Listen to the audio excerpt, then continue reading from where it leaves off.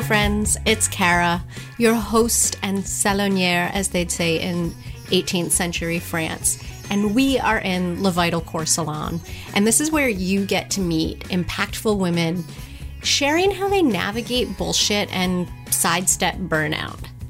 Today's guest is Eileen Uchitelle, and she's a staff software engineer on the Ruby architecture team at GitHub and a member of the Rails core team. And if you're wondering what on earth that means, Eileen and I have you covered. We'll break it down for you so you have some context about who she is and what she's doing. But don't sweat it, because we're going to tackle so much more than ones and zeros if you're a non-tech person. Think of this episode as some mental spring cleaning on the work front, where Eileen and I are going to chat about managing distractions, so things like social media and email, and some of the disadvantages and advantages of working remotely. Plus, we're going to talk about problem solving and sticking tenaciously with the tedious, invisible things. There's lots to cover and lots of practical advice that you can apply to your own work in this episode. I think you're really going to dig it.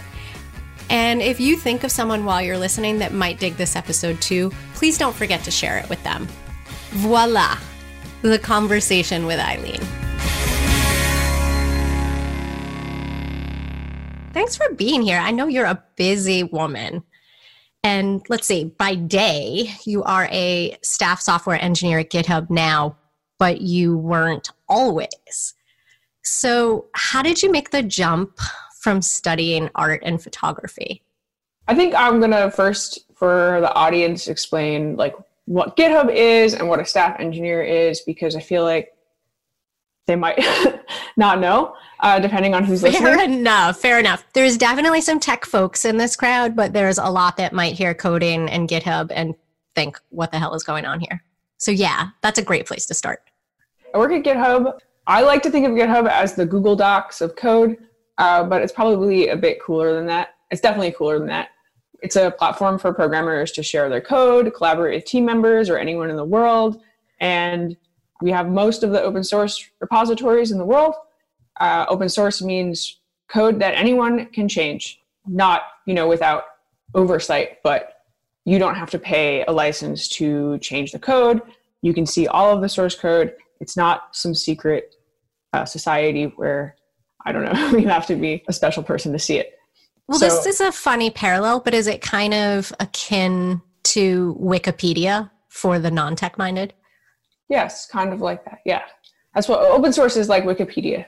And I mean, it's mostly used by programmers, but not just for programmers. Our legal team started using it for things that are very public law. So IP agreements or other sorts of contracts that like everybody needs and everybody uses. They started putting them on GitHub so that you could actually track all the changes that were happening. Oh, very cool. I don't think I realized there were non-development applications to it. Yeah, I mean, it's mostly for code, but other folks have found ways to use it for non-code reasons, which is pretty cool. Nice. So how long have you been there? I've been at GitHub for 3 years. I just had my 3-year anniversary on the 10th of January. Congrats. Thank you. I have been on the same team for 3 years, though we keep changing our name. I saw that when I was getting ready for this interview, and I was wondering, like, are those different roles, or is it the same work, but everything keeps getting restructured internally? Yeah, we've been doing the same work. It's just different names, and it's fine. It's just the nature of working at a company that's changing a lot, and everyone's trying to figure out what the best roles for everyone are and where the teams belong. So we've been in infrastructure and product and a different org, and now we're back in infrastructure, and none of the stuff that we do has changed, so it's totally fine. Okay, so what does your day look like? What are you working on? What are you touching? Is it all code or is it something else? I work on an open source framework called Ruby on Rails. Rails is the web framework that GitHub, Kickstarter, Ravelry, Shopify, and many other websites are built on. Twitter was actually originally built on Rails, but they've since rewritten in Scala and a bunch of other stuff. One of the really cool things I like about Rails is we aim to make web development fun by doing all the boring parts for you. So every web application needs a database. So we just make it easy to set up a database. We don't like torture you by making you have to do that over and over again when it's exactly the same every time. Got it. So if someone is like looking to build a database, they can go to GitHub and they can go in and pull all of the code that makes a database that someone's already done and people have kind of vetted. Yeah. Okay. I'm with you. And hopefully the audience still is too. We're keeping it pretty basic. So yeah, so one of the things I do, regardless of where I work, I used to work at Basecamp. I did the same thing. Now I work at GitHub doing this. I work on the Rails framework so that it benefits the company that I work for.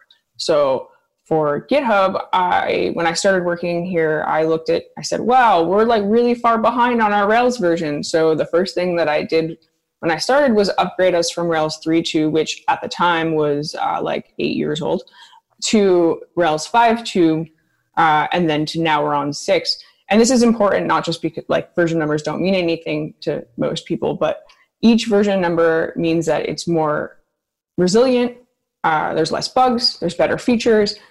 And one of the things that we look at is now that we're on an upgraded version is saying, well, what's all of the stuff that we wrote in GitHub that should be just done in Rails? Like Rails should do for it. So how Rails does the databases, what else have we written that Rails should just do? And so I look at our code and say, okay, we don't need to write this ourselves. Every single application needs to have parallel testing, which means you can run multiple tests at the same time with multiple computer workers.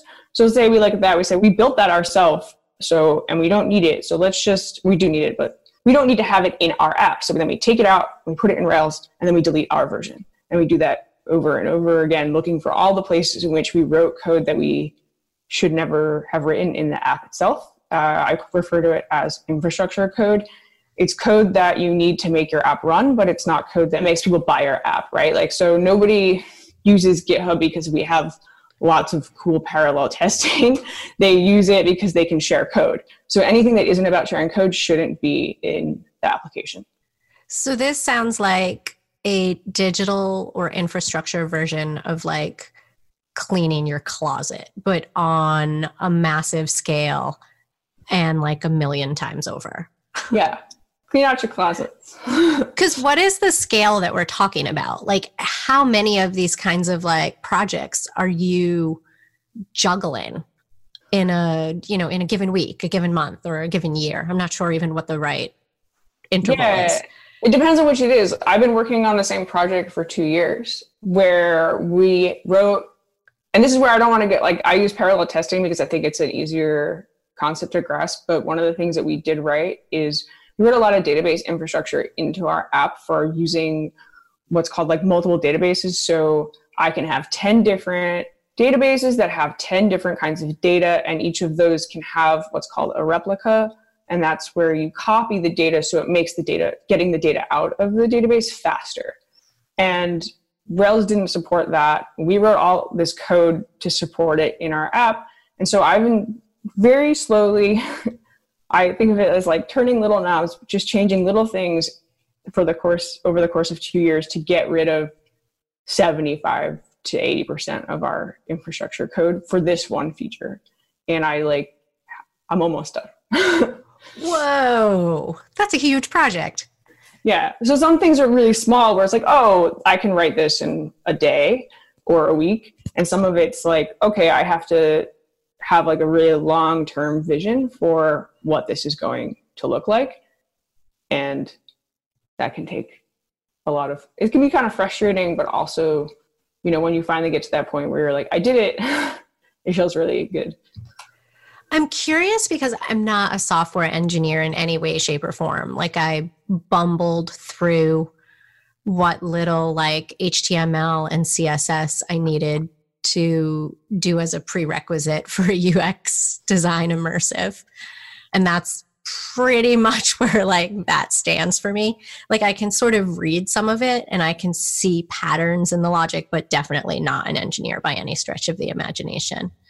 How much of like, say, again, I don't know if it's an average week or month, are you looking at like big picture, like strategic priorities versus like doing these like smaller, like, okay, I've just got to write code for the next day or two to get it to do, 5% of this cleanup or 10% of this cleanup for me.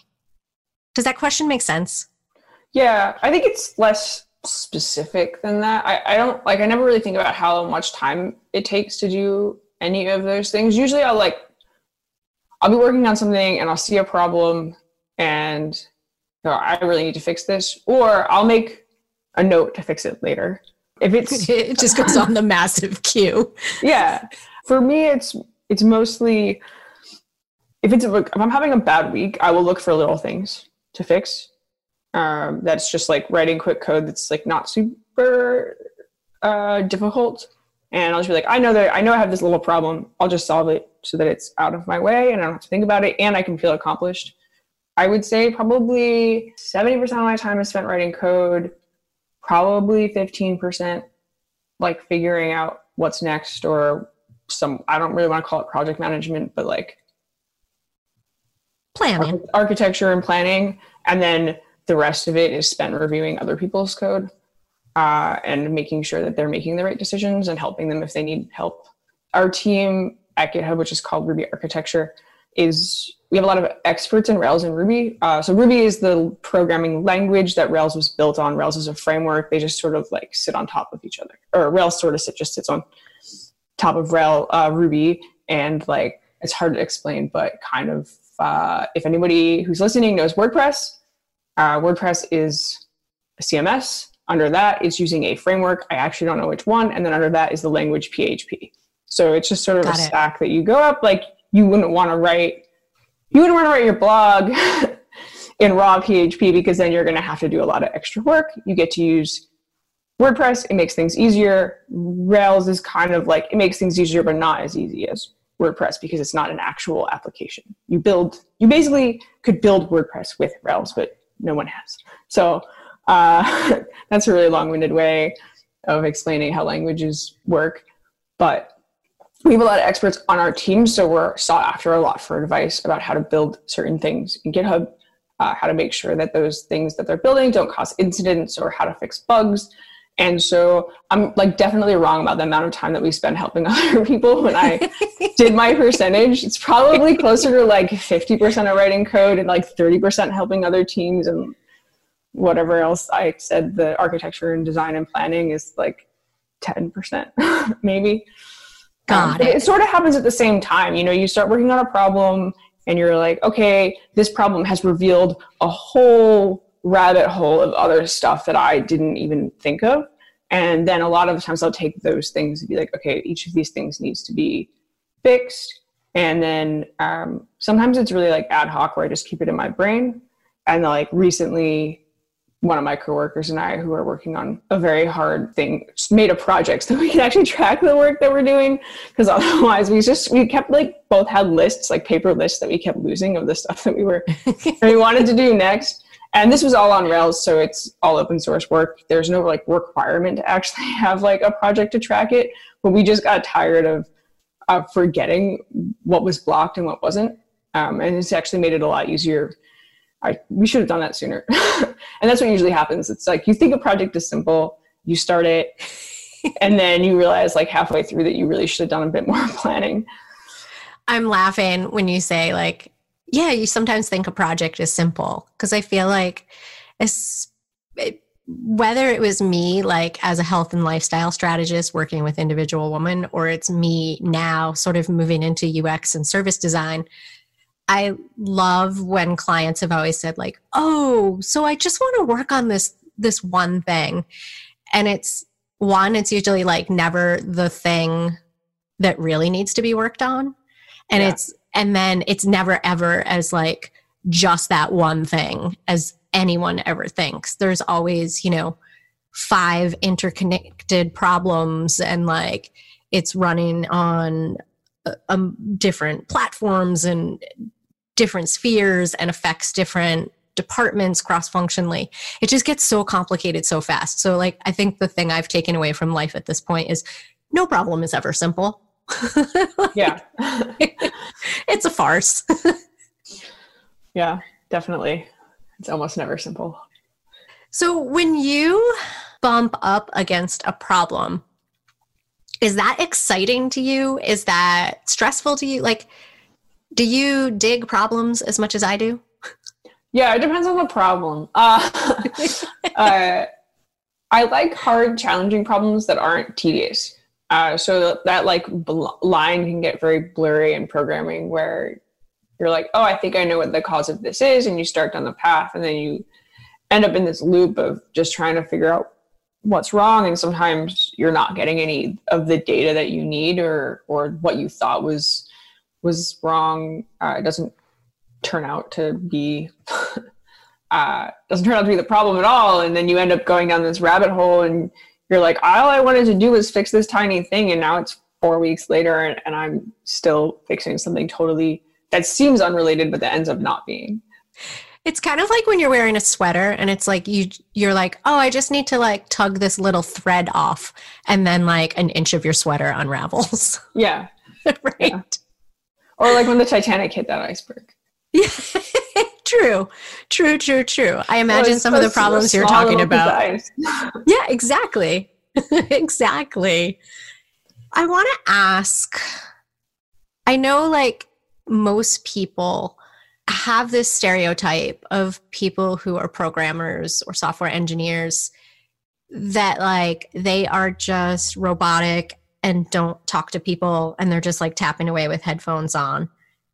But I'm hearing then that like a huge chunk of your day is like reviewing work of other people. Like, what's the human element like in your work week?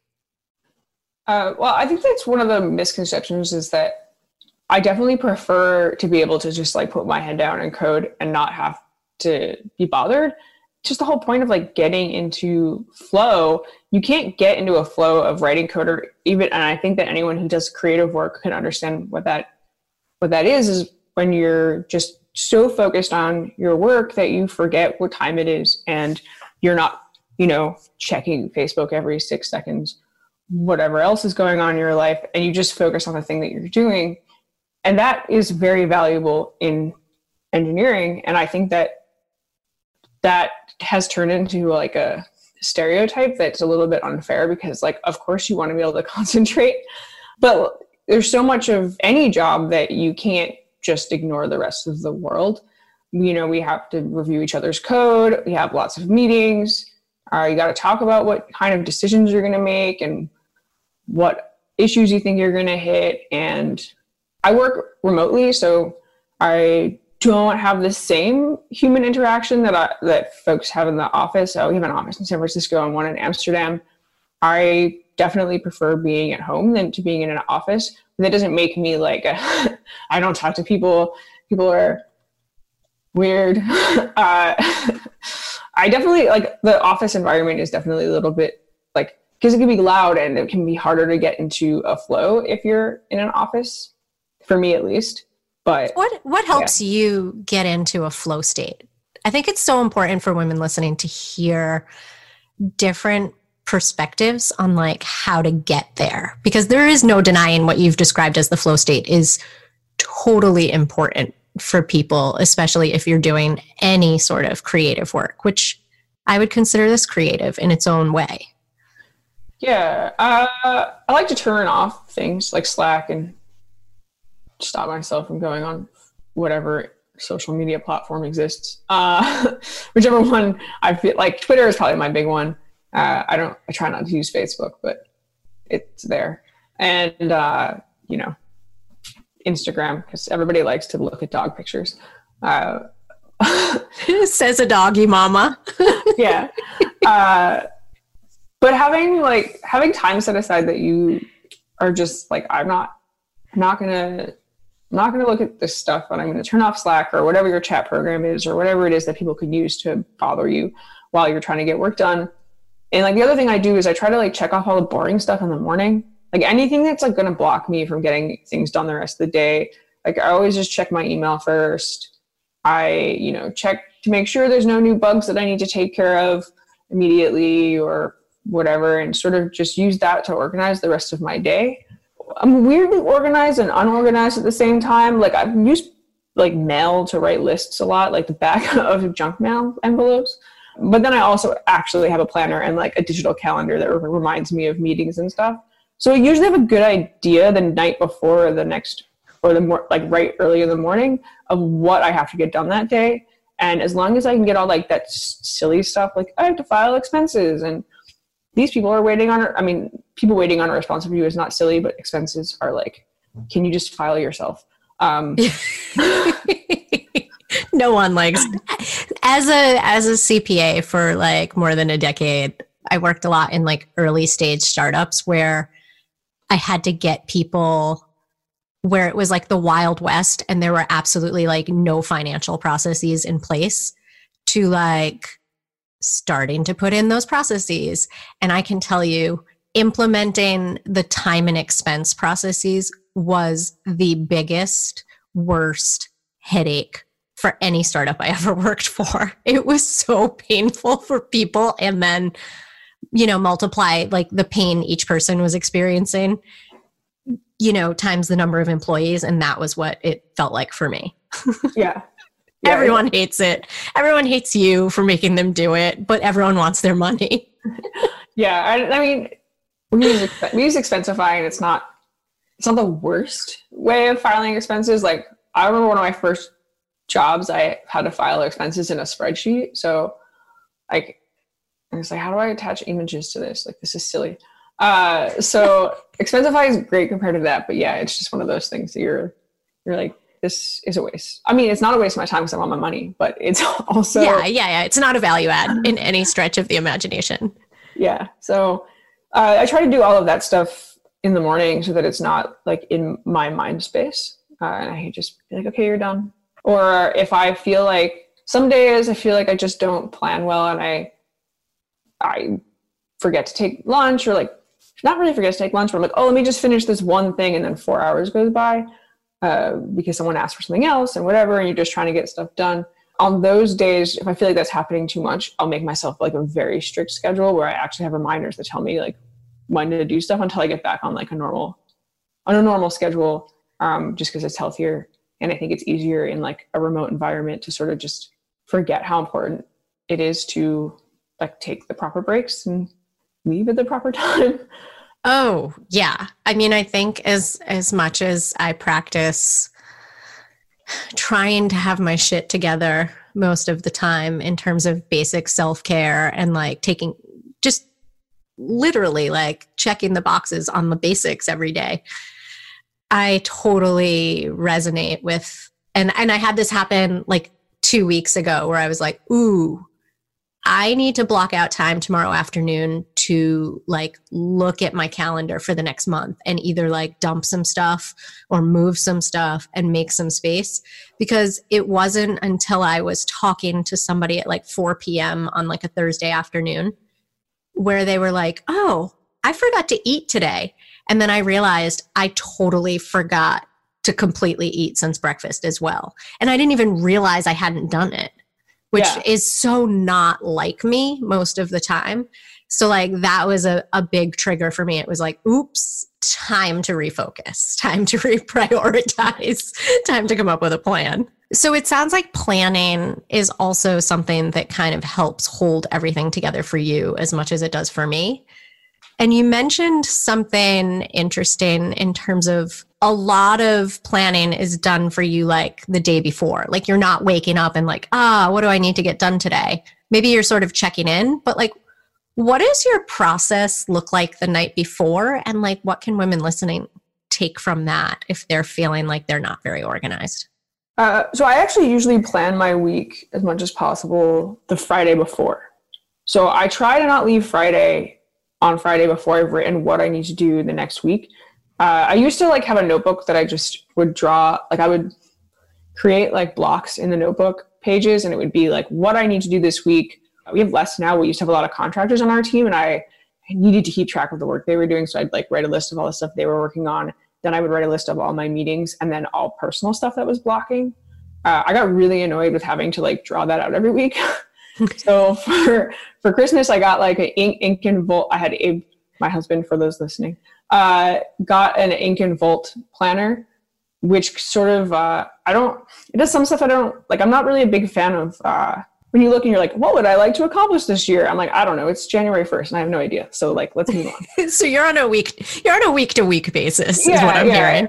So it's like, yes, I probably have like a vague year, 5-year, 10-year plan, but I don't like really want to write it down. I don't like believe in New Year's resolutions. Not like I don't believe that people can make them. I just personally don't enjoy that. I usually find that September is when I introspect my life. Why September? I think it's because it's like ingrained in me the school year, but also like winter's cold. I'm not making any promises when it's this cold out. Said on a day that started at 8 degrees. Yeah. Someone on my team yesterday said it was 5 degrees, and they said five is a dinner reservation, not a temperature. That was very funny. It's probably time for them to move south. Oh, they live in Florida. They were making fun of me. Oh, fair enough. It is freezing for me here. to move south. But yeah, the ink and volt thing then has like your weekly outlook. So basically like a calendar, but just for the week. And then they've got the month calendar. And then they have weekly pages where you just like can write down all the stuff that you need to work on or whatever. And it's got like a whole section for reflections, but I just use that for lists. And so it's, yeah. So I basically like all of the stuff that's like supposed to be like self-improvement, I just use as like, this is for work and it's not really for like, it's to keep me organized, not to like write a diary. And I think that like, if someone wants to use it for that, like it's totally perfect for that too, but it can be changed into like what you actually need it for. And so I really like that for figuring out like, what am I going to do next week so that I don't forget something that's really important. When I started doing that last year in January, and it wasn't even because I felt like I was losing track or distracted or whatever. I just would like write stuff all over the place, and I needed one place to keep it so that when I do like my self-performance reviews, I can actually remember what I did without having to look in 15 different places. So it's really helpful for that, but also just for like keeping me focused and knowing like how busy of a week do I have. And sometimes that changes over the course of the week. Really, usually, yeah. So it's like usually I do Friday, I just fill out for Monday, and then each day before I leave work, I just look and I'm like, what do I have tomorrow? Great, okay. So in terms of planning, I feel like this crowd is filled with overachievers who overstuff their schedule and are like running constantly. When you're looking at either like your next week on a Friday, or you're looking even just at like your next day, do you leave white space, or like how are you scheduling yourself, and like kind of how do you think about it? So I don't have too many meetings, which is great. And I hate meetings. I don't mind like having one-on-ones with people and like having conversations and having meetings that are really important, but I like really don't like meetings where it's like, why are we here? This could have been an email. I don't think you're alone in that world. Yeah, which thankfully doesn't happen to me a lot at all. So that's really good. And I actually look at like, there's a couple of recurring meetings on my calendar, which I consistently just decline. And it's not because like I don't respect those meetings. It's because some of them are like, you only go to this meeting if you were involved in what we call incidents. So that's like if the database goes down or the app goes down or like people couldn't log in, something major that affects the customer base. So I decline that meeting often just because like, if there were no incidents that week, I don't need to go. If I wasn't involved, I usually don't need to go. It's also in the middle of the day on Thursday. It's like at 11. Usually I want to eat. So you're like, unless my hair is not on fire or it affects one of my projects, I'm not going. I'm going to eat. And I mean, it's a really cool meeting, and I like to go occasionally. It's like one of those meetings where if you're feeling like stressed that week, that's a great meeting to just be like, you know what? I don't need to go to this.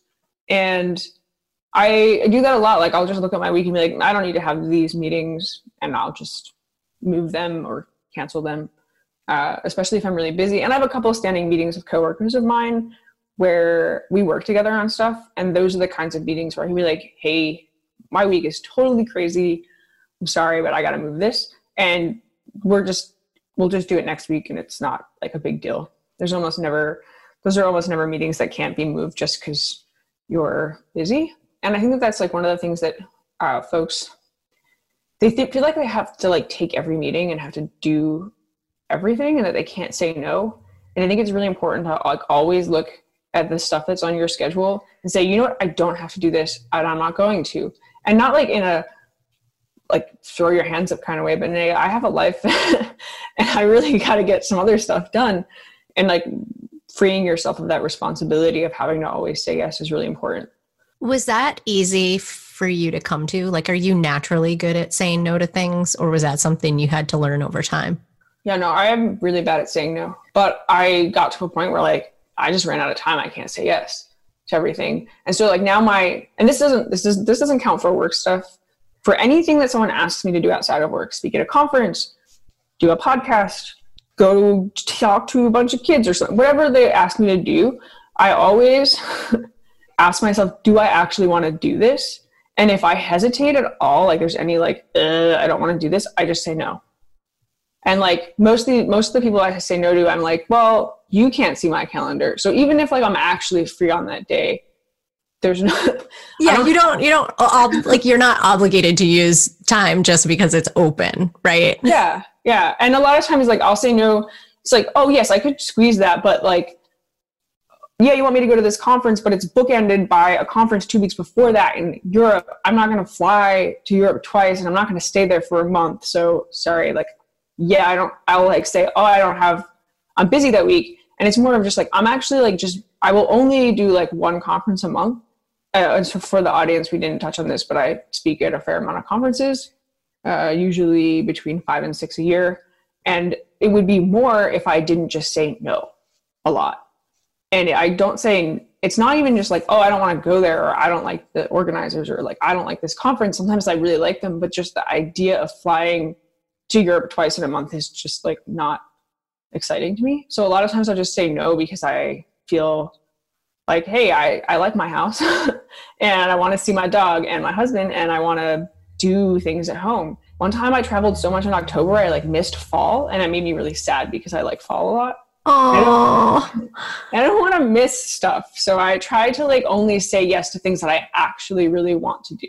That's so important. I love that if like you have any hesitation, like you're using that to help guide you. Like, was this, it reminds me of the Derek Sivers post that everyone like always passes around. That's like, if it's not a hell yes, it's a no, or maybe it's a hell yeah. I forget.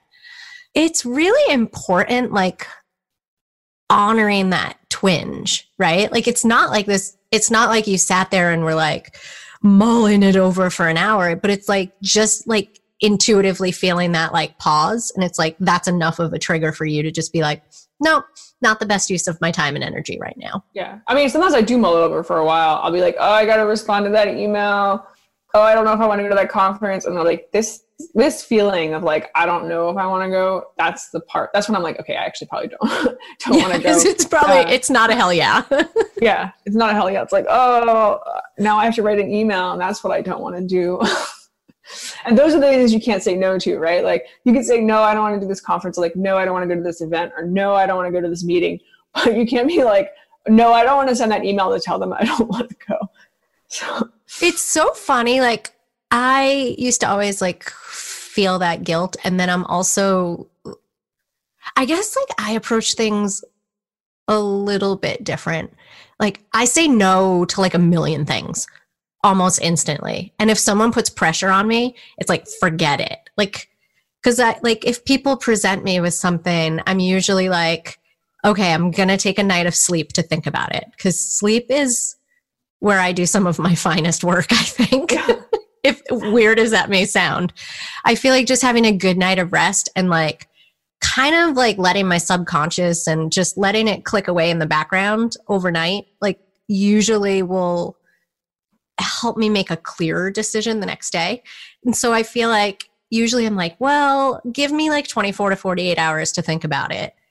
And I never usually want to procrastinate because I hate that feeling that like you're describing where it's like, I keep seeing something in my inbox for like 3 or 4 weeks. And I'm like, why didn't I just say no to this? So I try to like keep myself from getting into that whole loop. But then at the same time, I feel like when people put pressure on me to like give them an answer fast, I'm like, okay, well, if you're going to pressure me, my answer's no. Like, I don't even need to consider the rest of the details if like I'm being pressured into something. Yeah. That's very annoying. People just like can't give you like a minute. But yeah, I mean, that's like definitely like not usually the experience that I'm having with conference organizers. I mean, they do have to like get their lineup done. And if I'm going to say no, they need to ask someone else. But yeah, I think when I reframed it as like the sooner I just deliver the no, like one, I don't have to wrestle with it myself. And then it's like, I feel like that notice is such a gift to the other person. Yeah. Right. Where you're like, hey, conference organizers, I'm not the right fit for you. It's not the right timing, or I just don't want to do it. Here, now you have all this extra time to find the right person. Yeah. I think that like that instinct comes from the like not wanting to send the email is like the part of me that doesn't want to disappoint someone. But like, oh, you're not alone. But yeah, I also was just like I think it's like kind of like filing expenses. Like it's like, well, I've made the decision and I wish like the email would just send itself. Like, oh, I've already spent the money. I wish the expenses would file themselves. It's like the little details of stuff that you like don't want to do. Like the other day, like I really wanted a haircut, but like just didn't want to make the phone call to schedule the haircut. It was just like torture to get myself to like actually schedule it. And it's like funny how we can't, like, doing the little things is sometimes harder than doing the like hard things.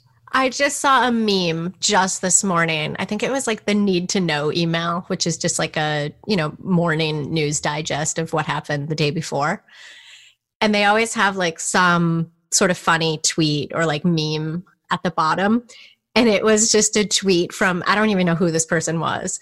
And it was like, yeah, I just took 11 minutes to finish the task that I've thought about for like 3.5 months. Yeah. I think I've seen that one. Yeah. And then I think they described it as the story of me. Yeah, the story of all of us. Yeah, it's hard. Like, there's a lot of incoming too, right? Yeah. Yeah.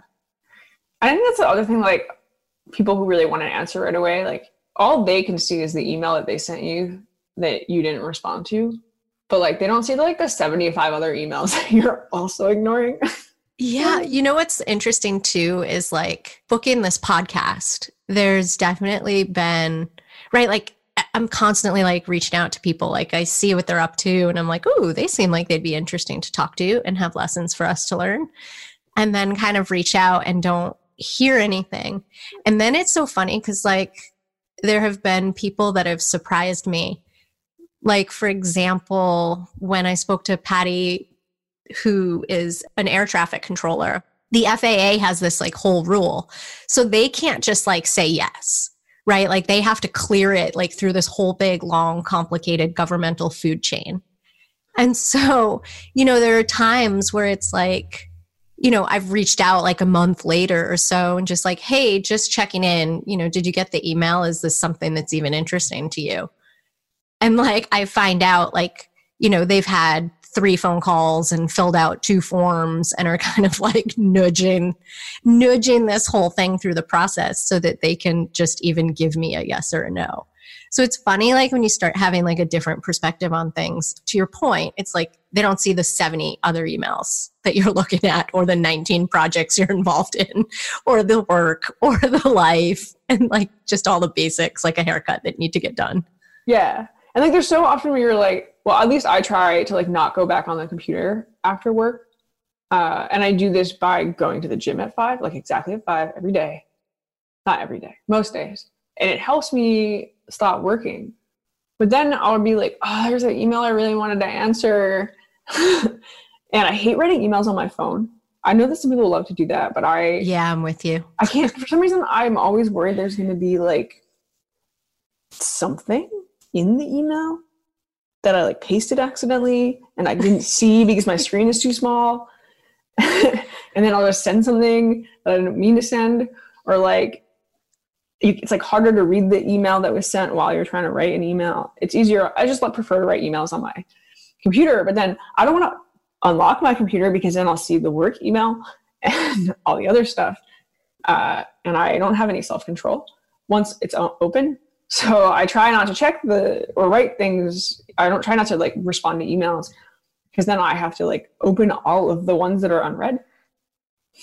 And then I read them. Oh, because you'll go down the well. Yeah. And then they'll like keep me up at night because I'll be like, oh, I don't think this person's solving this problem the right way. And like, I don't want to spend 5 hours answering them right now, but I also really wish I hadn't read that email. And it's like, I would be much better at solving this problem tomorrow morning. I'd so much rather like not read the problems that I need to deal with. Like, don't need to deal with tonight, like right now. If I had better self-control, or like Google would just like hide emails from me that weren't important. Well, do you do the pause? Have you used the pause function at all? Nah, I haven't. Maybe I should try that. It sounds like it could be somewhere in the ballpark of like the itch you're trying to scratch.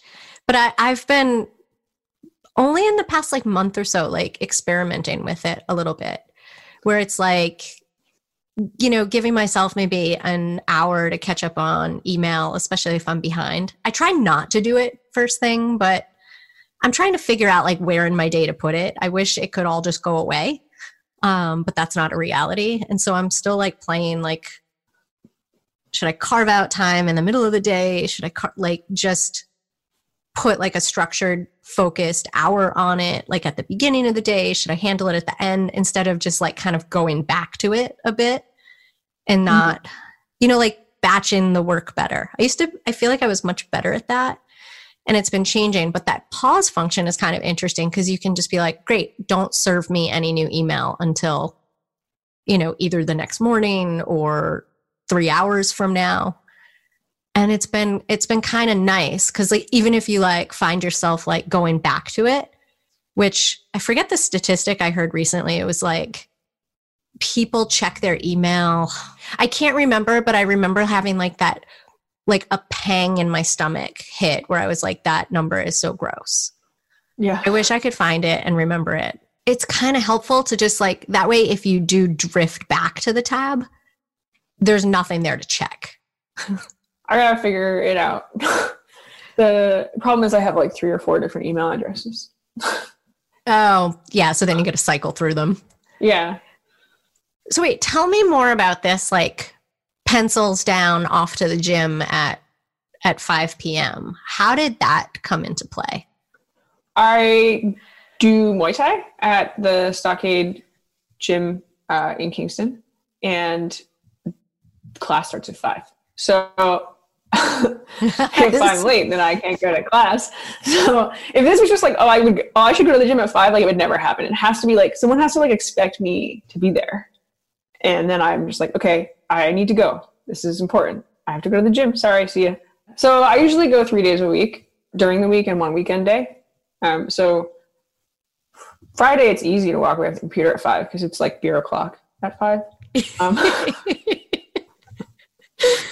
And since a lot of the company is in San Francisco or West Coast, and I don't know if you've ever worked with people on the West Coast, but like I swear they stop working at like 2 on Fridays. It's just like crickets at that point. It's been years, but I would totally agree. Like when I was working for PwC, we'd be like, where is the LA office? Like, where is that partner? And it was 9 p.m. for us on a weeknight. We're like, wait, they're gone? What? Yeah. Everybody works lots of hours, gets all their stuff done, but we have like a really good work-life balance. And we don't want people working more than 40 hours. So I'm sure like, it just makes it easier for me to leave at 5 on Fridays because I'm like, all right, I know you were there anyway, so see ya. So 3 days during the week, and there's one day where I don't go to the gym. It's usually a Tuesday or a Wednesday, and those days like occasionally bleed a little bit over 5, but it's gotten to the point where it's just so ingrained in that like stop at 5 that it doesn't like bleed into like 7 or 8. I usually get hungry. And the only reason it bleeds into 5:30 is because I'm like, I just want to finish this one thing and I don't have to like leave right now. But I'm pretty good at it. Also, right now it gets dark at 5, so that's a pretty good indicator that it's time to stop working. Nice. I am so impressed because I feel like the turning the day off is something that is definitely challenging for me. So hearing this, like, I'm just thinking, wow, like maybe I just need to like schedule myself for something where someone expects me like every night. Yeah. And I've been like, how long have I been remote? I've been remote 7 years. This is my 3rd remote company. And so I definitely had much worse habits when I first started, developed them over time. And I think it's a little bit easier. I know a lot of folks that do like freelance, or they work for themselves. And they're always like, I don't understand how you do it. And I think there is a big difference between having other people who are working with you. I don't know, GitHub's like 2,000 people now. So it's never, I'm just alone. And that helps a lot with the loneliness factor of remote work, but also with, hey, there's how many people on my team? There's 3 or 4 people on my team that are West Coast. It's like, I don't want to work. Like, I can't finish this. You got 3 more hours of your workday. Like, you want to take this from me? And that helps a lot too, because I don't have to like feel like I have to stay late to finish something if it's like really serious. Although that doesn't usually happen. My team usually works on like harder back-end problems that are not customer facing. So you have the same kinds of deadlines as like a feature team. Got it. There's not as many eyeballs on what you're doing. Yeah, there's for better or worse, customers don't usually notice if like we deleted a bunch of code that we should never had in the first place. Maybe they'll notice it runs slightly faster, but they won't actually. It's a sort of interesting doing invisible work, because it could be like when you do your job well, nobody should notice. And then if you do your job poorly, or you have like, not even poorly is like not the right way to put it. Like, nobody does a poor job, but like if you like miss something and you're like, oh, I had no idea this was going to happen. And like you take the website down, like while you're trying to do something that no one was supposed to notice, then everybody notices, but for the wrong reason. So like I talked in the beginning about the Rails upgrade, and we did that with no zero downtime, which is without any downtime or customer impact, which is almost unheard of. Usually an upgrade causes some kind of issue. And it's like, nobody noticed, because it doesn't change the customer experience, but it changes the experience for our engineers who are developing code. So like, of course they notice because it's better, but the world doesn't notice unless you tell them. And it's just one of those sort of like interesting things where you do your job well, nobody should know that you upgraded Rails. But if you take down the site, then everybody's going to know, because then you have to write a post-mortem and say, hey, we took down the site because we upgraded Rails. And that's terrible. So it's sort of like, I don't know how I got on this tangent, but invisible work is a really interesting part of programming that I think that a lot of times we don't talk a lot about or think about, because everyone's like, hey, Facebook changed my UI. Like, where's the button to add a friend? I don't know. If they upgraded PHP, I think they're on PHP. I think they have like their own custom PHP. But if they upgraded that, like nobody would ever know. So this is going to sound maybe like a strange question. Maybe I should give you a little bit of context for it. I know something Kelly Lingard and I talked about. Kelly interviewed me on this podcast because she felt like, and there were a lot of other people that like had questions and said, when are you going to answer our questions? And so Kelly interviewed me, and one of the things that kind of came up was this idea of invisible work. Because I feel like for the last 10 years, I'd been working privately with women, right? Like around things like diet and rest and exercise and stress management and social relationships and juggling all of those. And it was like, I realized a lot of the women that were hiring me were paying for discretion. So I was kind of like working with these women behind the scenes, but often couldn't even say or acknowledge that I was working with them in any way, shape, or form to other human beings. Mm-hmm. And then we were basically getting into the weeds of like, what is the problem you're coming with? And is that really the problem? And then trying to come up with a strategic plan to turn it around, right? Mm-hmm. And it was always invisible. right? Because like when anyone was like, what are you doing? I could just say like, oh, I work with clients around these things. But I couldn't actually really talk about, unless I had like explicit permission from people and in very, very veiled terms, to be able to talk about invisible work. So I guess like it makes me think, how do you measure success for yourself when the work is invisible? That's a good question. If I look back at all the work that I've done over in my programming career, a lot of it is invisible work. It's the kind of work, I don't like it because it's invisible. I like it because it's hard. And oftentimes it's stuff that gets ignored, like not ignored, but it's problems that people are like, oh, I don't have time to work on that. Or like, this feature needs to go out and that's what's important. And when there's these other like nitty gritty problems that need to be solved, and they can be like icebergs, which can be cool. Icebergs can be cool, but they can also be like terrible. So I like figuring out what kinds of problems those are and how they work. And for measuring the success part of it, I usually feel successful if I finished it or learned something. And I don't really believe in like anything that's not successful. Which is sort of like a weird way to think about things. Like people always be like, I'm afraid of failing. And my attitude is like, you literally can't. There's very few permanent things in life, like death. That's permanent. Very permanent. Very, very permanent.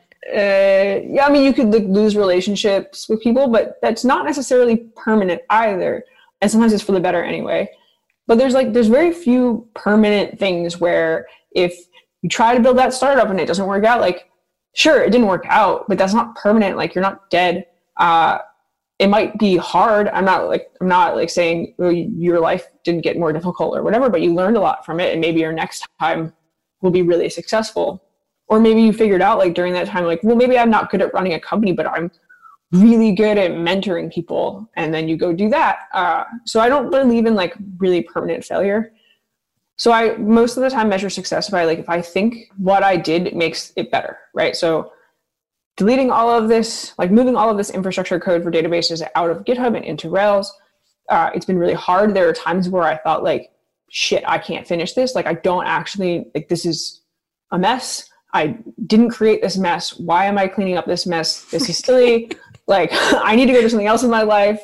And in those cases, I would always find someone who like believed in that mission too, get them to like help me so that I could get out of the shitty mind space of if I can't do this. And it's really important to have those people in your life be like, get me out of the shitty mind space, please. And then like for me, it's not like the hard part isn't measuring the success myself. It's convincing other people that it's important and successful. And I learned at a couple of jobs ago that I just have to constantly write about the work that I'm doing. I think a lot of times when you're doing invisible work, people want it to stay invisible because they're afraid if they make it visible that somebody will find a flaw with it. Or they'll be like, well, I wouldn't have done it that way. Or, well, I expected you to have these results and you didn't. But if you hide the work that you're doing, especially if it's invisible, then no one's ever going to know what you're doing. And they're not going to realize how important it is. So every time I do something that's hard, I just write a post about it. Like, everybody at work, read this post about this thing. I actually, when you push code to we call it production. So that's like anytime you're using a web app, like Google Docs or whatever, that's production. It's called deploying code. So I actually deployed code the other day that did not do what I wanted it to do. And I still wrote a post about it and like what I learned from it, because I think it's important for the other people on teams to be like, oh, wow, yeah, that's wild that we weren't using that code properly. And thanks, Eileen, for finding it. And if I never talked about it, no one would ever know that, like, why did I spend 4 weeks doing this thing? It's simple because I found out that somehow it had been done wrong years ago. And we've been living in this sort of like not perfect. We've been living in this web app world that isn't benefiting us, and we could actually like write the code better and it would benefit us. But I had to deploy the incorrect fix to find the ways in which it wasn't working right. And I never would have found that otherwise. So that to me feels really brave. And maybe it's because I feel like I'm a recovering perfectionist, right? Like that is something I'm always trying to manage on the regular. do you think that's specific to tech? Because like sort of moving from what I was doing into UX design, I've been like really fascinated with like the amount of Medium articles that people are posting. Like I would never think to write about something even when it goes well, never mind like, oh, I was working with the client and this came up and I chose this method and it was a total bust and here's why and here's what I learned. But like that's like a thing in the tech world, right? Yeah. I think partially because it depends on like which community. I think the Rails and Ruby communities are like very open and like very into like learning from other mistakes and like not trying to make the same mistakes again, but being totally like, yeah, I've been there. I dropped a database in production. Sorry. Like, yeah, it happens. Let's do it better next time. I wouldn't call it blameless, but it's definitely like, hey, I've been there and I get it kind of vibe. I think that like that's the tech industry, I think is really into sharing because of like not wanting other people to live through like shitty experiences that they've already lived through once. But also because I think so much of it is invisible work and it's hard for, sometimes I find it hard to, like I love all of my my friends who don't work in tech, but they can't necessarily understand some of the stuff that like we deal with and are going through. And it's probably the same for like, I'm sure accountants have their accountant friends who are like, wow. And doctors and lawyers, yeah, name it. It's like, they changed the tax law, damn it. And like, if someone talked to me about that, I'd be like, cool. I don't have an appreciation for this problem, but like, sorry that happened to you. And I think that's like one of the reasons why we share so much, especially like the tech industry like really embraced Twitter when it started. And I don't know why, but like still has. And I love Twitter. And I think that like Twitter like promotes wanting to share stuff. Like sometimes I write really important professional stuff. And sometimes I write jokes about like, what did I write earlier?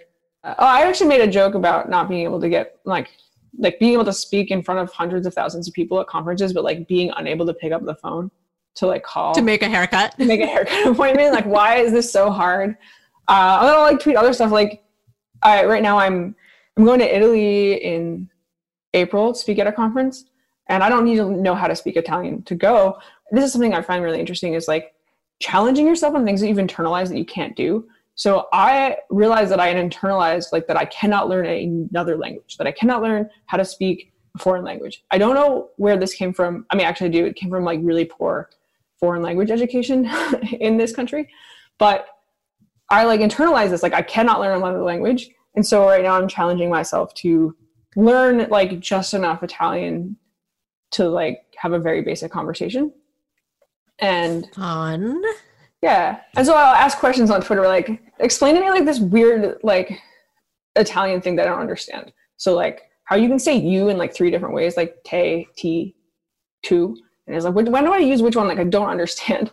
And so I'll use Twitter for stuff like that. Like, and it's funny because it's the plot, like my most public platform, but also the one I'm most honest on. Whereas like Facebook, I just like refuse to post. Like, I don't even think I shared my Facebook with you because I was like, no one needs to see this. There's nothing here. There's no point. It's crickets. It's like literally a barren wasteland in which I delete, like a couple months ago, I deleted everything. Or most of the stuff, like I deleted all my albums and whatever, because I was like, I'm going to eventually leave Facebook. And I just want to like start deleting stuff. And the only thing that I've said in the last 3 years is to complain about Kingston's recycling program. So, so what is it about Twitter that makes you so drawn to it? Well, it's definitely gotten like less fun just with all the like angry people. But when you like can ignore them, I think it's just, I've met like a lot of my friends in tech, I've met them on Twitter. And I met them in real life too, but I found them on Twitter and they were like helpful or were just like, oh, try this, or I'm going to this conference, like looking forward to meeting you. And it's just something that there's something weirdly open about it. Yeah. But it's like hard to describe, and I don't understand like how Twitter was successful at accomplishing that. That's what I like Twitter. I hope it doesn't go anywhere. I can't like always figure out, like, I feel like you can get right two people, but there's so much like noise and static in between sometimes. Like I haven't figured out, it's never felt like there was any flow for me on Twitter. Yeah, I really don't like threads. I think that they are done poorly. So I just mostly prefer to like read like one-offs. People are like saying funny things, or, oh, hey, like I wrote this blog post about this thing you might be interested in. Here's this experience I had. But yeah, I mean, Twitter has a lot of noise, and I think like there's different ways to reduce it by just like not following literally everybody, or muting hashtags and muting people. Like I'm an aggressive muter. If you tweet too much, I will mute you. Like, you can't take over my timeline like that. I need to see other stuff besides whatever you're on about.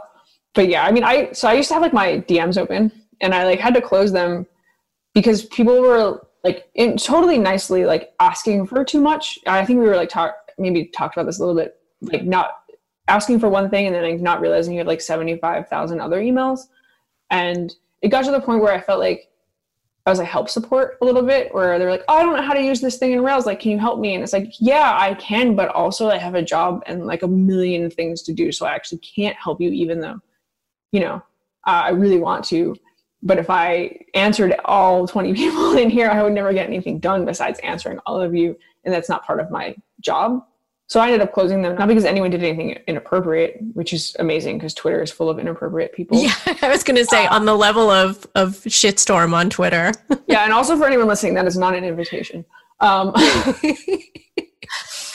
yeah, it was mostly just like, I can't deal with this. Like I had a lot going on at the time, and I actively tried to like reduce the amount of noise in my life, like by closing my DMs on Twitter, at work, in like Slack, like leaving channels that I don't care about. Like, not I don't care about any of you, but this is just too distracting. And usually they're like fun channels where people are like, let's talk about being left-handed, and I'm like, I don't have time for this.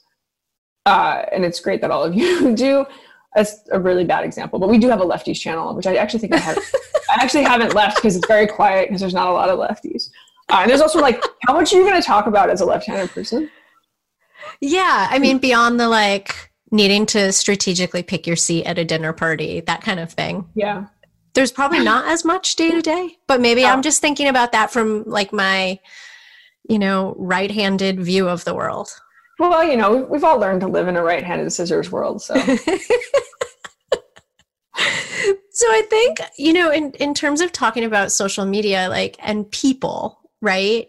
I was watching some of your talks, and to be honest, some of them went right over my head and I had to switch to another. I saw you talk about vulnerability, especially like as it relates to open communities. What have you learned from those sort of like online pockets of people? I think that I learned to communicate like really clearly and really well. There's so many people in open source that they're from all over the world. Like English might not be their first language. And one of the things that's like really interesting in open source is a lot of times maintainers, so I'm just going to give a quick vocabulary rundown. Maintainers are the people who run the project. So on like the Rails core team, we have 12 people. The core team is kind of like a board, if you want to think about it like in a non sort of tech term, except it's not as like official as like having terms and got it bylaws and whatever. It's like you're all 12 volunteers who did a certain amount of work where the creator of Rails was like, hey, I want you on this team. So it's that kind of thing. Okay. Most projects only have one maintainer, sometimes maybe two. Having 12 is not a lot of people for the amount of issues we get, but a lot for an open source project. So, we like decide what features go in, what bugs get fixed, if something actually is a bug, because sometimes bugs are features, blah, blah, blah, all that stuff. And so in that case, where was like, so we have maintainers, I'm doing a vocab lesson, maintainers, and then what we call contributors. And that's anyone who is contributing changes. They might be just opening an issue to report a bug. They might actually make changes. It might just be like some back and forth discussion. They might review the changes. They might try them out, that kind of stuff. But they don't contributors don't get to decide what goes in. They just can try to get something into the code base. Maintainers decide what actually goes in. And it's important to have this structure because otherwise, like literally anybody could change code and then you don't know if it's safe. So that's why you have to have some group, one or two or more people who make sure that all of the changes going in are not like nefarious. Got it. Or, like, so they're trustworthy, yeah. They work correctly, like just basic compliance issues. Yeah. And so in like maintainers burn out a lot because usually the maintainer to contributor ratio is really high. Just like today, I think we got like 10 new issues on Rails, and that's actually a slow day. And that's like not counting all of the people who are commenting and the pull request, like, and the changes and the back and forth and all of that. And, it could be hundreds of notifications a day just for that one project. So there are 12 maintainers. You're talking about, say, a dozen bugs or issues that came out today in a community of how many thousands of contributors? Probably hundreds of thousands. I don't know. I don't even know how many people have Rails applications in the world. That's the thing, is like there's no way to measure it. We can say, this number of people, I think it's like 5,000 are watching the project, but that doesn't count all the people. Like I don't watch it because I don't want emails. I should clarify. Watching a project means that you get an email for every single notification, but most people have that turned off. So it's like you can't even track like how many people are actually using Rails, and you sort of have this funnel of you've got the smallest. Maybe it's more like a pyramid. The smallest top of the pyramid is the maintainers, and then you've got the contributors. And underneath that is all the users who aren't even reporting bugs. And any of those users could become contributors if they hit an issue. A lot of times, maintainers will burn out because that contributor-maintainer ratio is not good. Because is it fraught with emotion and bullshit as well? Yeah. I mean, sometimes people come into your project and they just talk shit. And you're I don't have time for this. You're just stirring the pot for no reason. I'm not paid to be yelled at by you. What I like to do with open source, and I've learned this from just working on lots of open source and different projects and seeing how different people deal with conflict, is that as a maintainer, you have the most power. You could literally shut it all down tomorrow and I think that being able to recognize that power that you have, that you don't have to accept any changes, that you also can be an asshole, that you also that the contributor is also stressed out and has a hard time and doesn't understand the code as well as you do. Trying to put yourself in that position can make open source a lot easier. It doesn't excuse the people who come into your project and are really mean, but I find that if I try to diffuse them with hey, you're being a jerk, I get that it's hard, I'm not here trying to ruin your day, then most of the time, 99% of the time, they'll apologize. And they're not trying to be a person who's ruining your day. Every once in a while there's 1%, and then you just block them. You're done. So it sounds like you're giving them a little bit of an empathy jolt. Hey, I get it. It sucks to be in your shoes right now. I get this. But at the same time, I don't have to take your abuse. Yeah. And I can't fix anything if you're yelling at me. Yeah. The longer I'm doing damage control with you, the less something is getting fixed. Right. Yeah. And sometimes they're just they're wrong. But that's why I've learned a lot to just sort of focus on what I can control. And if I think if I focus on, well, I have the power here, so I should be nicer. The other person doesn't have any power. The contributors don't have any power. I mean, they have some power, but being a maintainer means you have you decide what code goes in, you decide what bugs get fixed, you decide when the next release is going out, and it can be really hard to take that influx of abuse, which is why for all open source maintainers out there, I recommend just shutting your notifications down as much as possible, because it's just much better that way, and then you can just focus on the problems that you actually need to work on. But reminding yourself that you have the power and act like it. Well, yeah, and you can use that power for good or you can use it for evil. And what I'm intuiting, maybe I'm not hearing it in words, but I think it's important for people listening, is pain and powerlessness can make people act really shitty. Yeah. Right? Like, I mean, we all know when we have no control of a situation and it's spinning out of control or we're in pain, it's so easy to be a crank and just like miserable to deal with. So although you didn't say it in words, I think it sounds like you're recognizing it. Yeah. And acting accordingly. Yeah. I've definitely been there. I've been like very frustrated with stuff and being like, and I've pissed people off too. And then, you know, like not necessarily in open source, like I try not to respond to stuff if I'm mad. I try to like wait till the next morning when I'm still mad, but like not fuming. But like I've definitely like a few weeks ago, I was like really sick, had the flu, and like CVS, they didn't have my insurance, even though I've been going to the same CVS for like 5 years. And I was just like, I can't deal with this. Like, just fix the insurance. And I was like, not nice about it. And I still feel bad about it, but I was so cranky and sick and was just like mad that this, like, seriously, the insurance, like, you don't have my insurance. I've had the same insurance for 3 years. Oh, yeah. It's hard in that moment. I feel like, so I volunteer as a mediator in and around the Kingston courts, and hopefully after March, starting to do some child and visitation rights stuff too. But it's so funny, like in those moments, like I see people that would probably seem like nice, normal, kind individuals. And then there's something about like when they walk into court and then when they get into the mediation room that it's just like, oh my God, where are we? Like, what alternate universe is this? Yeah. And it's really hard to see people acting in that way. And then also sometimes like be on the receiving end. And like you just described, I'm sure they walk out the door and are thinking, gee, I wish I handled that a little differently. Yeah.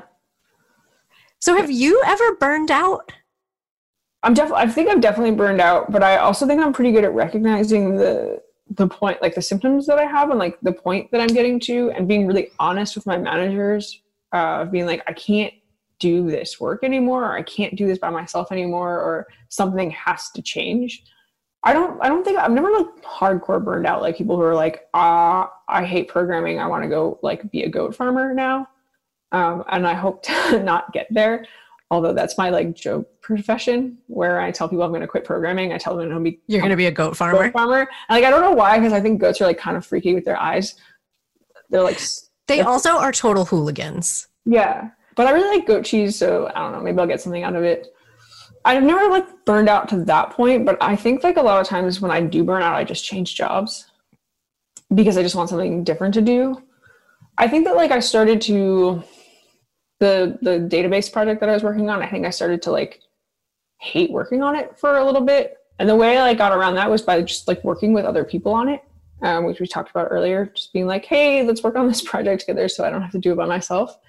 And that sort of like is really motivating to one, like have some, like explain to someone else what your vision is and like have them get it so that you don't feel like you're just totally like riding off into the sunset, like on a horse and being like, see ya, I'll be back in 10 years with a solution. But yeah, I think like if you start to burn out, like working with other people or just like changing your job or changing something, I think a lot of times burnout comes from like not having a good work-life balance or like not having a good schedule. So like that's why when I start to feel like I'm not sleeping or something else is going on or like really stressed out, I'll just make like really strict schedule for myself. I'll take a vacation. I like vacation. Or like I'll just work on something else. Be like, I gotta table this for a while and I will find something else to work on. Giving myself permission to take off early on a Friday. Love that. That doesn't solve burnout, but it does make you feel a little better. Yeah, but I mean, sometimes you do have to just like back away from stuff, right? Yeah. And like that comes back to like the failure thing. Like just because you stop working on something for a period of time doesn't like make it a failure, because you can always go back. It's not permanent. And taking a break for a couple of weeks is really important, especially, you know, letting your brain relax. And maybe you'll like wake up in the middle of the night and be like, I've solved it, which I love. Sometimes I solve problems in my sleep and it's great. Oh, 100%. Like So like in the early part of my career, I used to make financial models, right? So like some executive would say, what if we did this? And I would have to go track down all the assumptions and then like make a complex model in Excel. And it took me a while to realize, but it's like I could stay at work until 2 a.m. trying to find, the one formula that is like making an error run through like 20 different tabs. Or, and I wish I learned this faster than I actually did, or I could go home, go to sleep, and either I would wake up in the middle of the night with an answer. It's like, oh, it's the 4th tab, cell E5. I bet it's that formula. And, would immediately come to me, or it would come to me in the shower because I slept. Yeah. Like when you take your mind off something and like back up and get into that diffuse thinking mode, it's a powerful thing. Yeah. Sometimes I just take a shower in the middle of the day, which is like one of my favorite things about working from home is you can be like, a shower will probably help me think. Oh, or a walk. Better at least. Yeah. And so like take a walk, take a shower. I don't know. And you're like, great, I've solved it. Or at least you feel better, like clean. Being clean is nice. Sharon Rowe, who's the founder of Eco Bags, was on the podcast, and she literally always talks about just getting up and getting a glass of water. That sometimes even in just like that small amount of time it takes you to go stand and have a glass of water is enough time for it to like kind of lock into place. Yeah. And sometimes I one time was trying to figure out a bug, and this is really funny because like I would not walk away from it.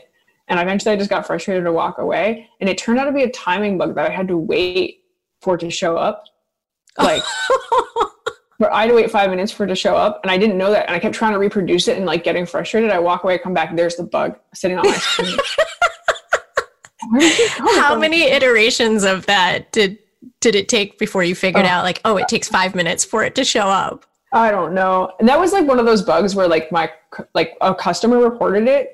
And all of my coworkers was like, maybe she like is wrong.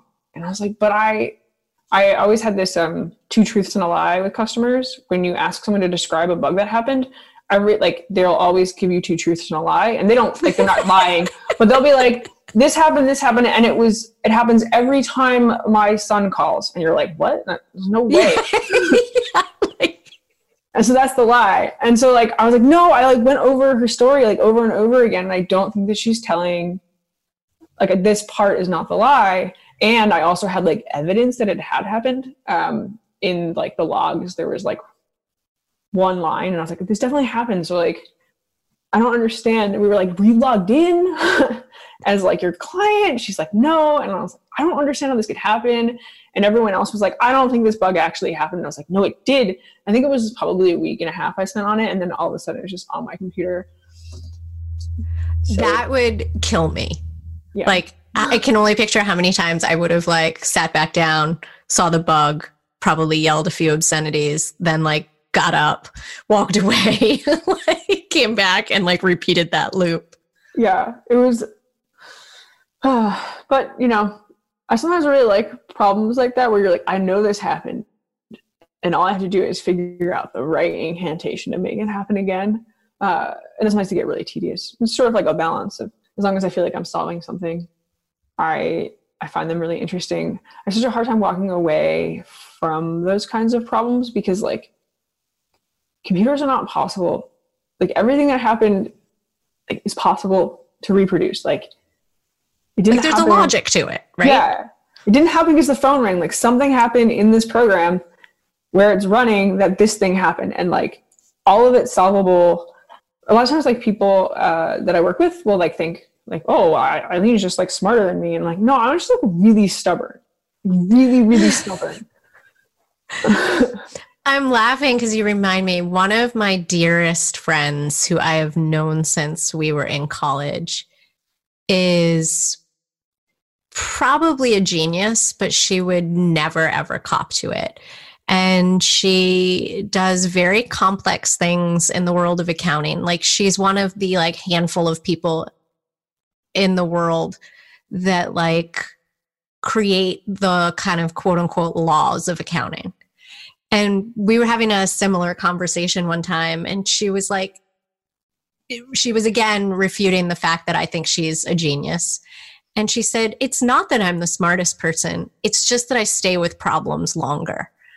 Yeah. And I'm hearing that in what you're talking about. What do you think we can learn about sticking with problems from you? Because I guess I'm thinking about this in the context of there are people listening that I know for a fact are starting businesses. There are people listening that I know that are software engineers, right? Like, and there's a whole spectrum of other people that face big, gnarly, time-consuming, evolving, complicated problems. And it sounds like you are really comfortable, like continually attacking with them. Like, how do you do it and what can we learn from you? Well, I think that being like knowing that problems aren't unsolvable. Like, there aren't unsolvable programming problems. There are hard problems. And I guess if I look at the list of like things that I've never solved, they're like, it's kind of small, but like mostly because I just like can't sleep if I don't know what caused it. So I have to fix it. Got to get to the sleep point. So that's maybe not like super healthy, but I think that like sometimes we give up too easily because we see other people solving problems faster, or we like spend too much time comparing ourselves to other people. But like so much of the stuff that's happening in their life isn't like, again, like invisible. Like if someone looked at like my career trajectory or like where I went and where I started, they'd be like, oh, well, she must have been smarter than me, or like, blah, blah, blah. I don't know. I don't know how to explain it, but like, you don't see like all of the times that like people doubt themselves. You don't see the times that like they pivoted. You don't like, it looks like you can look at someone's life and you'd be like, oh, they wanted to get into programming. And when they got into programming, they were like, I want to be on the Rails core team and I want to keynote this conference and whatever. But like, that's not how it actually works. You are like, oh, I really, really love to pay the bills. And so like, I just sort of like stumbled into programming. I like to took a couple classes, really liked it. I was like, well, photography is certainly not a stable job, and stability is something that means a lot to me. Of just like knowing that I can pay the bills and then like everything else is like icing. Right. And I wanted something stable, and like, I love photography and I like doing that on the side for fun, but I don't want it to be a job because it's so much harder to like get that stability. But like nobody sees me thinking that way. Right. Like, well, it's also like not the glamorous stuff, right? Like, right. Yeah. You know, it's harder to talk about. And I look at like from waist deep in a career transition right now.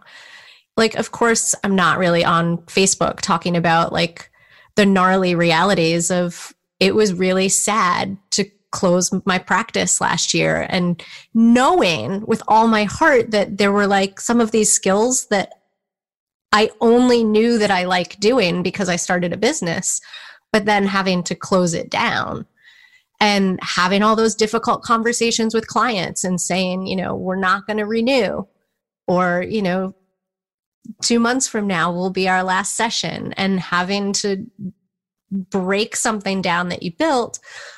And then also like, you know, the reality that I'm not talking about a lot, I mean, which here it is coming out in this conversation, but it's like, I haven't paid myself since like last May. It's now January. And not only have I not paid myself, I went back to school, which was quite expensive to do a boot camp at General Assembly, and a lot of time and a lot of energy and a lot of like, it's scary, like kind of knowing where you want to go, but all the pieces haven't, you know, fallen into place perfectly.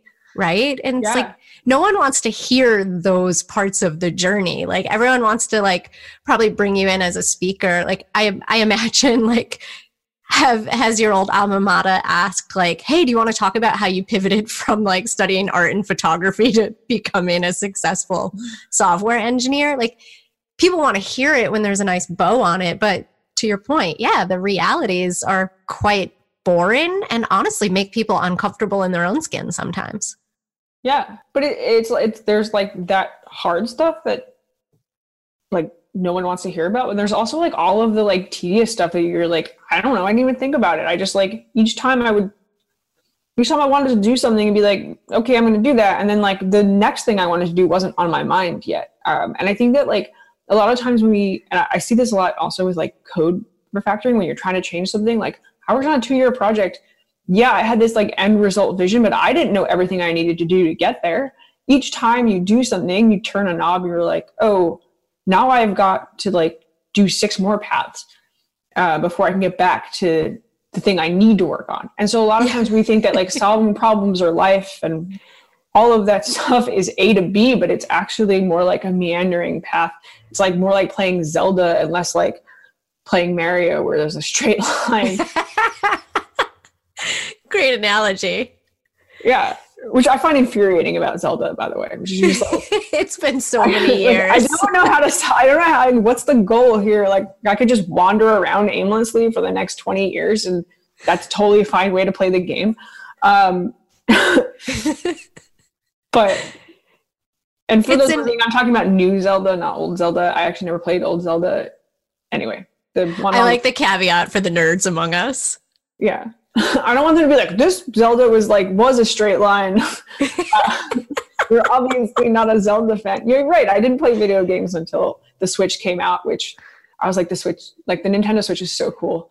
I just like that it's like portable and like you can pair anyone's remotes with it, and you could just like have like 8 people playing at once. And I just think that's really cool. But anyway, like there's that theme of collaboration that keeps popping into this conversation. You don't have to carry around a giant like game console to like play with other people. I think it's like everyone can bring their Switch. Like everyone brings their Switches to conferences, and I think that's really fun. Anyway, I'm such a grandma. I feel like the last like video game console that I actually owned was an Atari 2600, which literally puts me into like, I don't even know if that's grandma or like great grandma.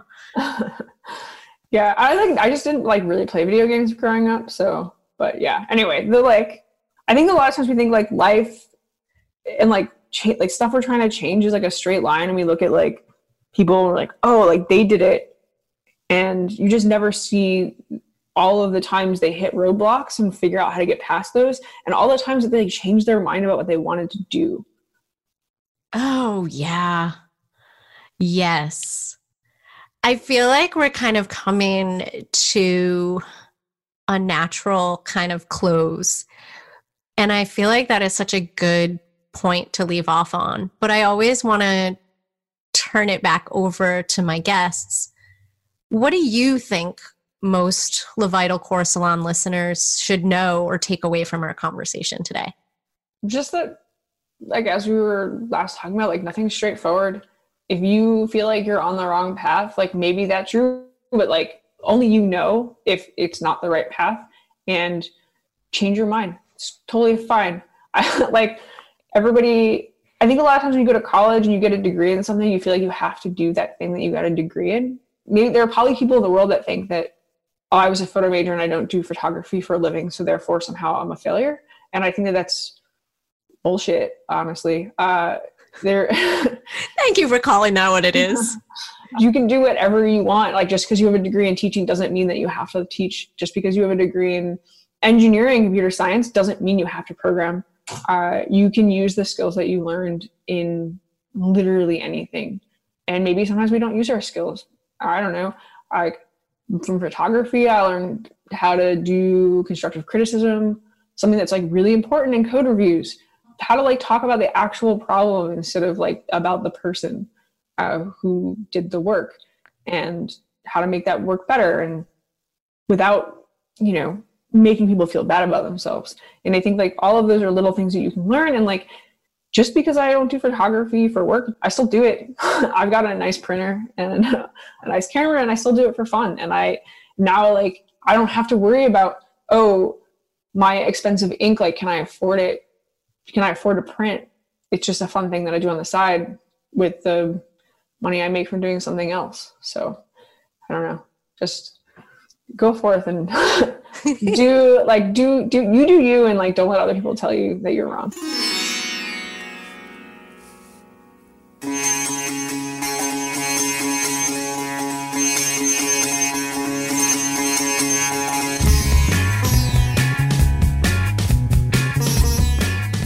y'all, I wouldn't want Eileen sneaking up behind me in a dark alley, but I am certainly glad we got to connect via this podcast. She really brought some great actionable lessons. What resonated for you in this episode? I want to encourage you to share with Eileen. We know she's hanging out on Twitter over at Eileen Codes. So it's @EileenCodes.